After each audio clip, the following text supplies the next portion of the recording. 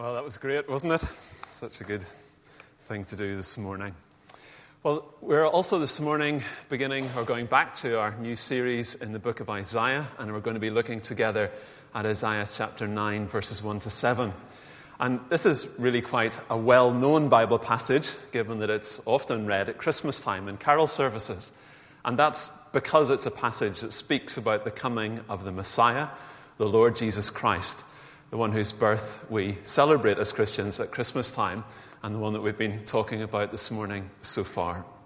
I'm conscious we have a number of visitors here this morning for the baptisms, and so if you're not familiar with the Old Testament, let me explain that the book of Isaiah was written about 700 years before the coming of Jesus. And it's a book that's full of various messages from God to his people Israel, spoken by the prophet Isaiah. Let me read the passage to you just now, and then I'll try and explain a bit about what's going on. So this is Isaiah chapter 9, verses 1 to 7. Nevertheless, there will be no more gloom for those who were in distress. In the past, he humbled the land of Zebulun and the land of Naphtali, but in the future, he will honor Galilee of the nations by the way of the sea beyond the Jordan. The people walking in darkness have seen a great light. On those living in the land of deep darkness, a light has dawned. You have enlarged the nation and increased their joy. They rejoice before you as a people rejoice at the harvest, as warriors rejoice when dividing the plunder. For as in the day of Midian's defeat, you have shattered the yoke that burdens them, the bar across their shoulder, the rod of their oppressor. Every warrior's boot used in battle and every garment rolled in blood will be destined for burning, will be fuel for the fire. For to us a child is born, to us a son is given, and the government will be on his shoulders. And he will be called Wonderful Counselor, Mighty God, Everlasting Father, Prince of Peace. Of the greatness of his government and peace there will be no end. He will reign on David's throne and over his kingdom, establishing and upholding it with justice and righteousness from that time on and forever. The zeal of the Lord Almighty will accomplish this. If you were here a few weeks ago, David introduced the series and explained that the opening chapters of the book tell us about the problem between God and his people. God's people Israel at this time, they'd rebelled against him, they're worshipping other gods, they're behaving badly, and they're oppressing the poor and the vulnerable living among them. Therefore, God's judgment is coming on them. First in the form of the Assyrian army invading from the north of the country, and then eventually at the hand of the Babylonian Empire coming in from the east. But there are also hints of hope in this book. There's talk in the book of Isaiah of a remnant that will survive and a people that will once again inhabit the capital city of Jerusalem. There's the image of God's remnant people then being a light to the nations and people from all nations coming to worship the God of Israel.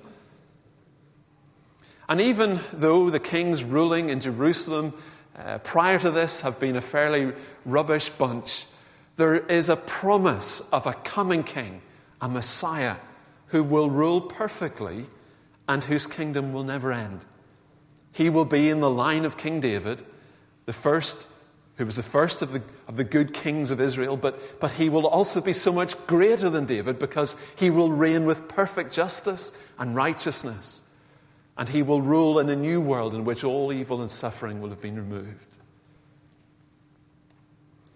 So these words this morning given through the prophet Isaiah, although they speak prophetically of the coming Messiah, are set in a real historical context. Israel is being invaded by the Assyrian army. It was a time of great distress for all the people, as verse 1 says, a time of darkness and despair. God had repeatedly announced and warned through his prophets that unless his people turn from their idols and start living the way his people should, then he was going to bring a foreign army in to punish them. And that is exactly what happened. Tiglath-Pileser III, the king of Assyria, he attacked in northern Israel about 734 BC. And the areas of Naphtali and Zebulun in particular suffered greatly. So that's the background to verse 1. And yet, in these verses we're looking at this morning, the prophet Isaiah is announcing good news.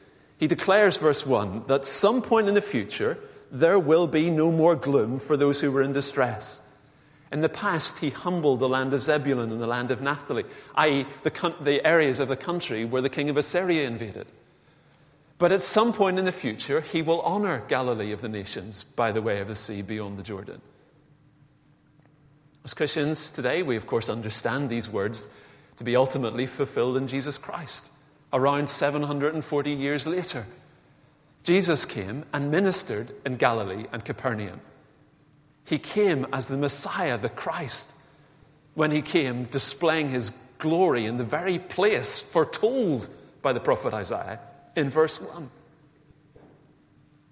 And verses 2 to 5 then describe what the coming of the Messiah, the Christ, will be like. Verse 2, the people walking in darkness have seen a great light. On those living in the land of deep darkness, a light has dawned. So instead of judgment and darkness described at the end of chapter 8, instead of despair and fear, comes the light of Christ breaking into that darkness. And when we read this passage at Christmas time, it's often with a candle lit or in a candlelit service. And the image of that lit candle reminds us of the light of Christ coming into the world and the difference that his presence makes.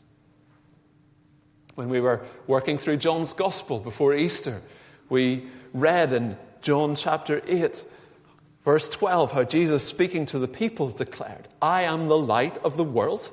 Whoever follows me will never walk in darkness, but will have the light of life. In Jesus Christ, a light has dawned. And verses 3 to 5 paint a picture then of what his coming kingdom will be like. You have enlarged the nation and increased their joy. They rejoice before you as people rejoice at the harvest, as warriors rejoice when dividing the plunder. For as in the day of Midian's defeat, you have shattered the yoke that burdens them, the bar across their shoulders, the rod of their oppressor. Every warrior's boot used in battle and every garment rolled in blood will be destined for burning, will be fuel for the fire. The imagery is that of a battle won.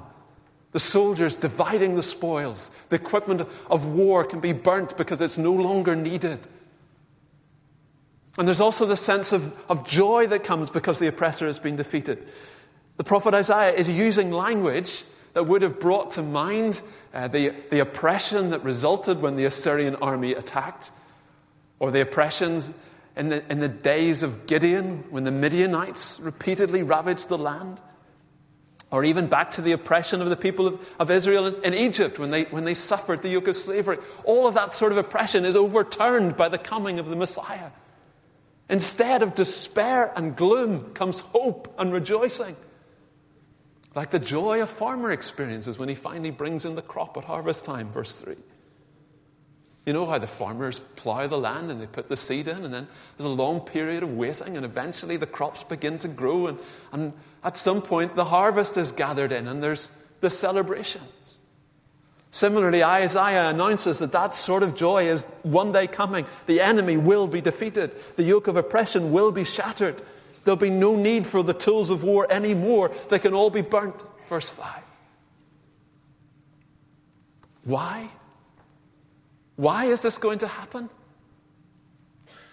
Well, simply because a child is born, as we're told in verse 6. Not any child, but one who will sit on David's throne, one who will reign as king over God's people. For to us a child is born, to us a son is given, and the government will be on his shoulders. Instead of the people carrying the heavy burden of oppression on their shoulders, this coming ruler frees them from that load and takes on his own shoulders the burden of government. He rules over them for their benefit, for their good. Verse 7, of the greatness of his government and peace there will be no end. He will reign on David's throne and over his kingdom, establishing and upholding it with justice and righteousness from that time on and forever. This is not just another human king who will sit on David's throne for 20 or 30 years, but rather a king whose kingdom will never come to an end. One who will rule with justice and righteousness forever. The peace and security and freedom spoken about in verses 3 to 5 are guaranteed because of this king.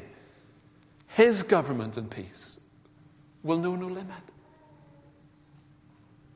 And verse 7, we're told, the zeal of the Lord Almighty will accomplish this. The people of God are not being called on to deliver themselves or to fight to defeat the oppressor. They're not asked to do that by their own effort. Rather, the victory comes because of the child that is born.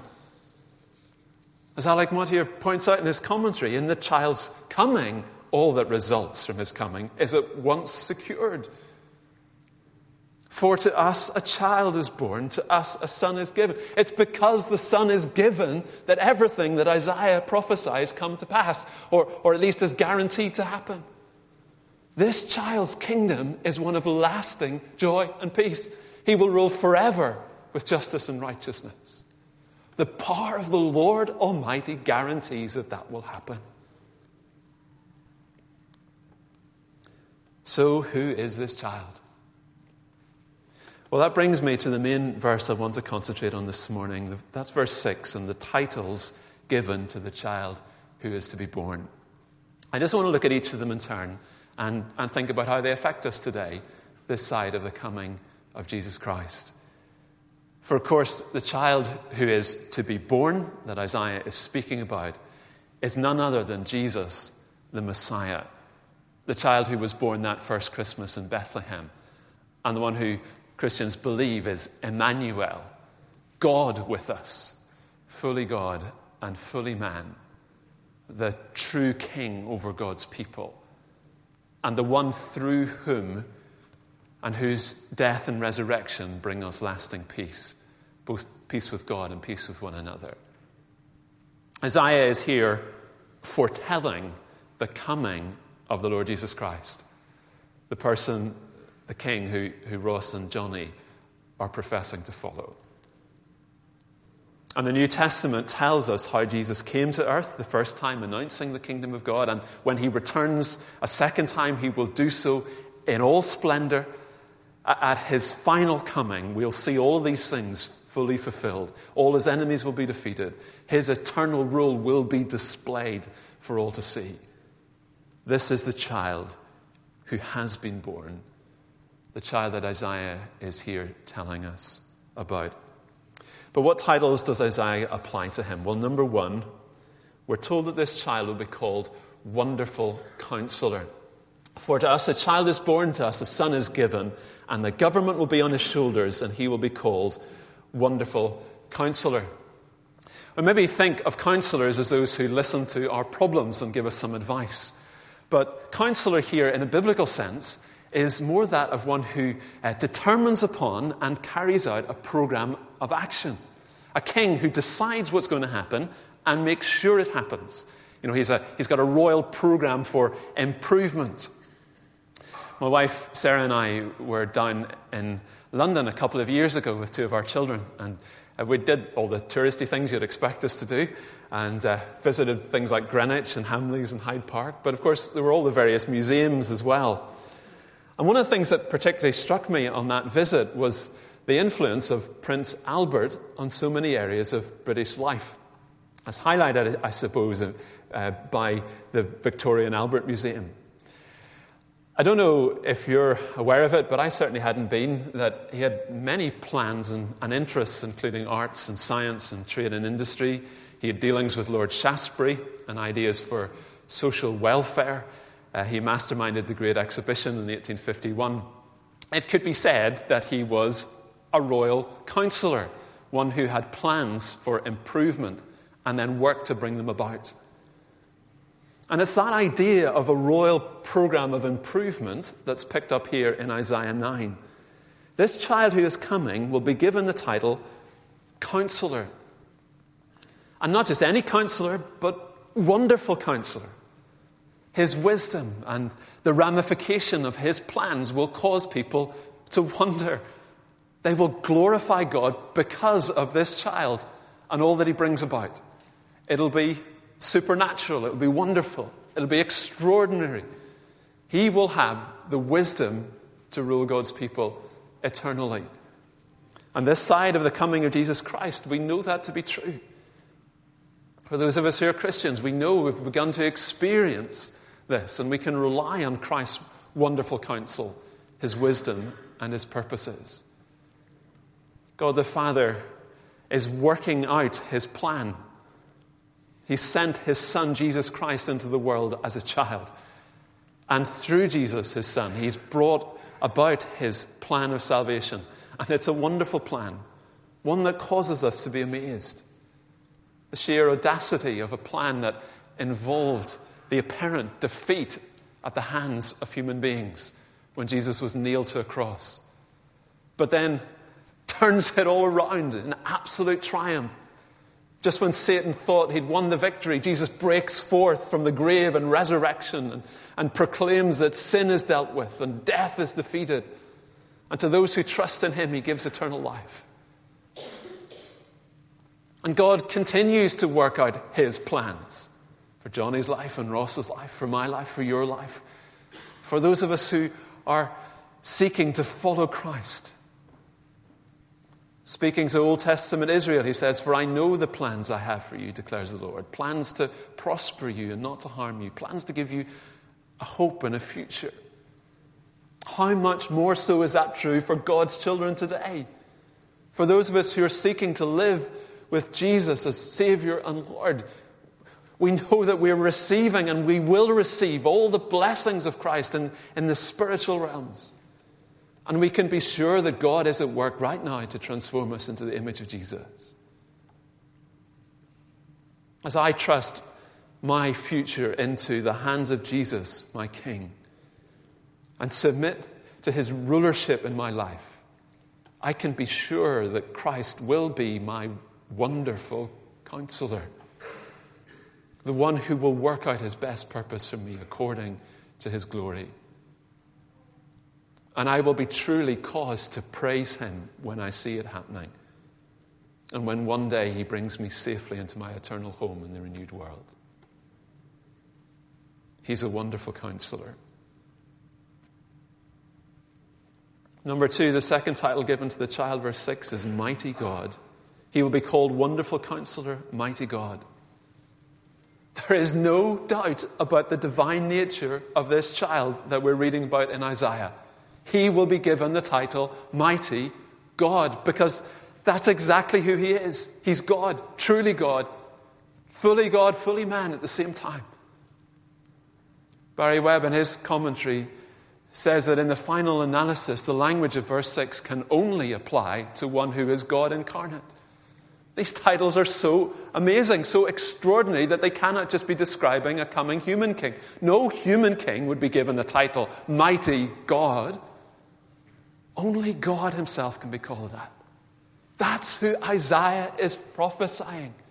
The coming of God himself into the world. The mighty God. I wonder if you've ever visited the National Museum of Flight outside Edinburgh.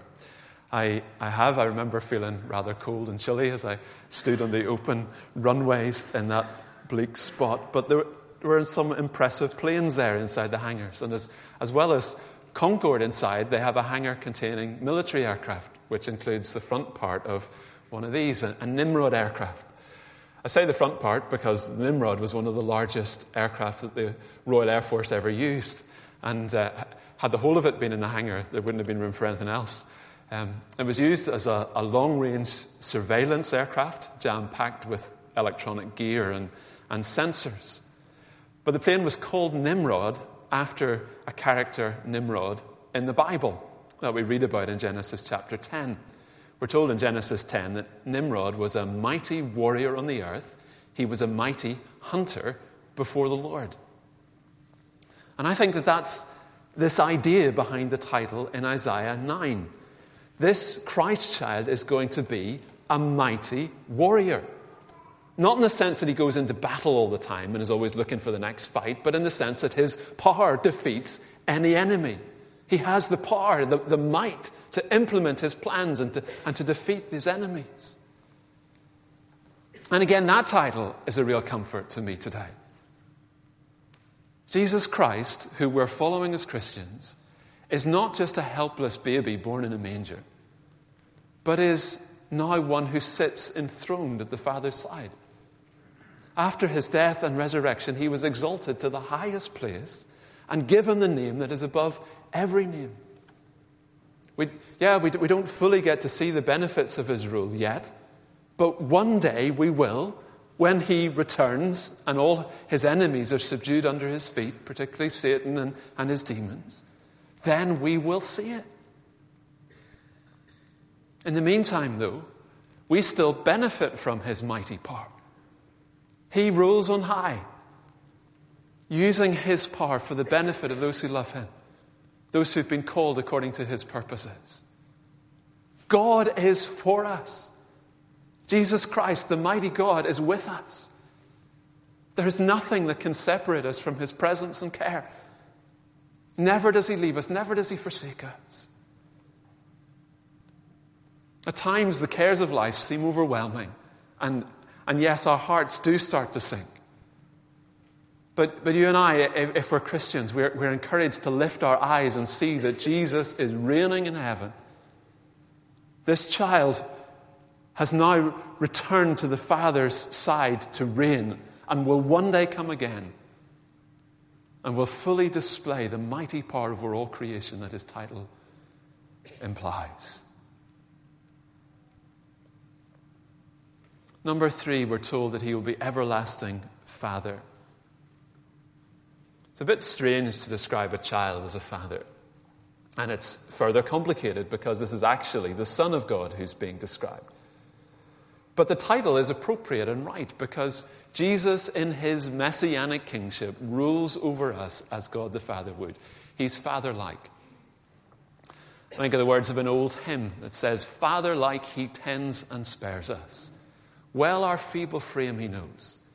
In his hand he gently bears us, rescues us from all our foes."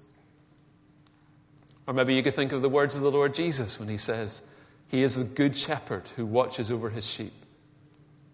It's that idea of watching over or protecting or knowing what's best for us and guiding us in the right direction. In his teaching in the Sermon on the Mount, Jesus tells us not to worry because our Heavenly Father knows what we need.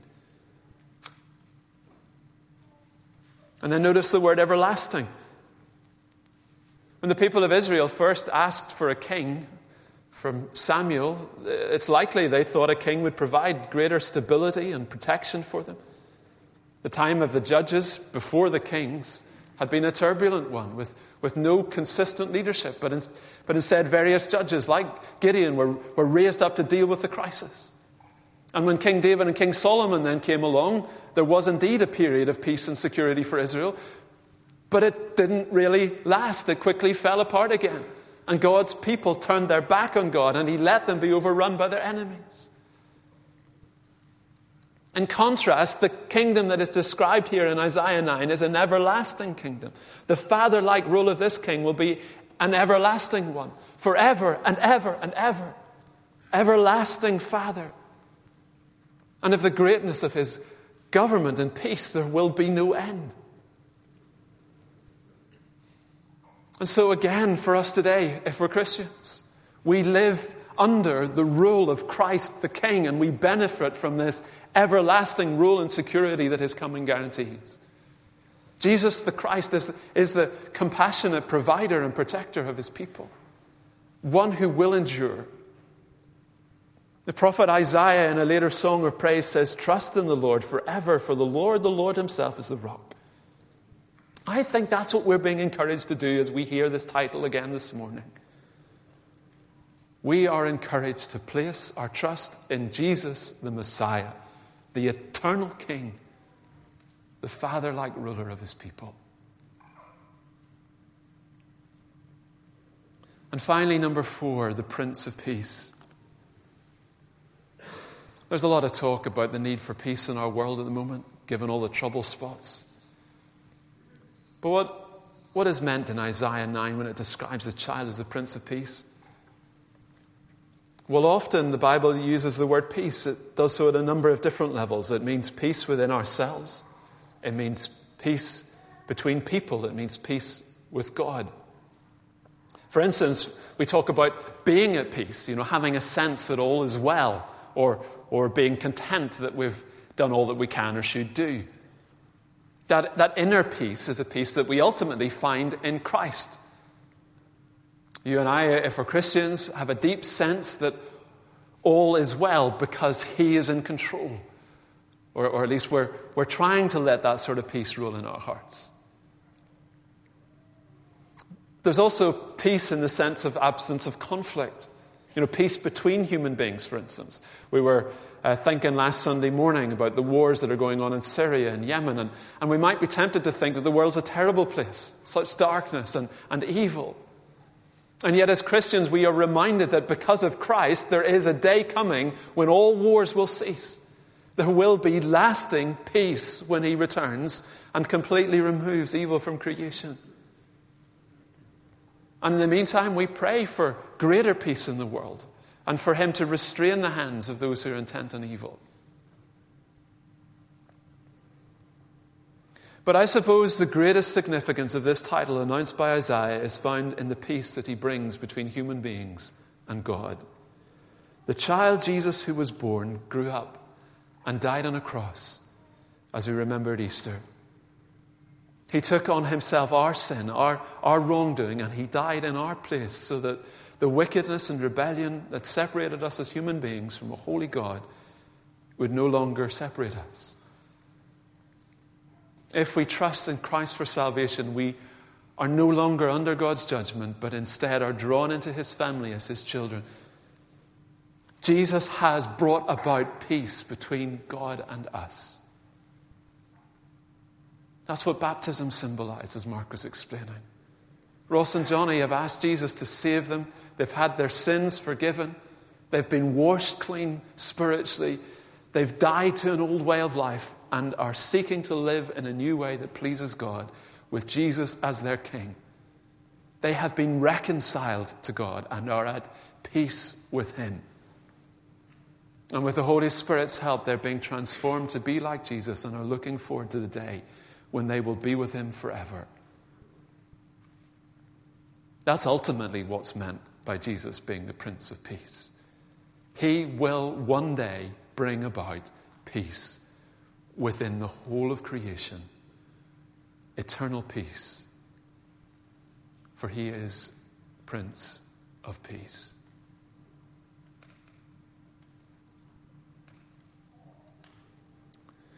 If you're visiting here this morning, if you're not yet a Christian, then I want to ask you and encourage you to think very carefully about this child that Isaiah speaks about. 700 years before His coming. This child that has now come. To recognize and acknowledge Jesus the Messiah to be the ruler and guide that you need for your life. The wonderful Counselor. To trust your life into the hands of Jesus, the mighty God who is able to work for your good in all situations. To see Jesus as the everlasting Father, whose Father-like rule and care will provide for you for all eternity. And to admit your need of Him to be your Prince of Peace, so that He can bring an end to the hostility between you and God and deal with your sin, to save you and to make you one of His people, to be your Savior, your Lord, and your King.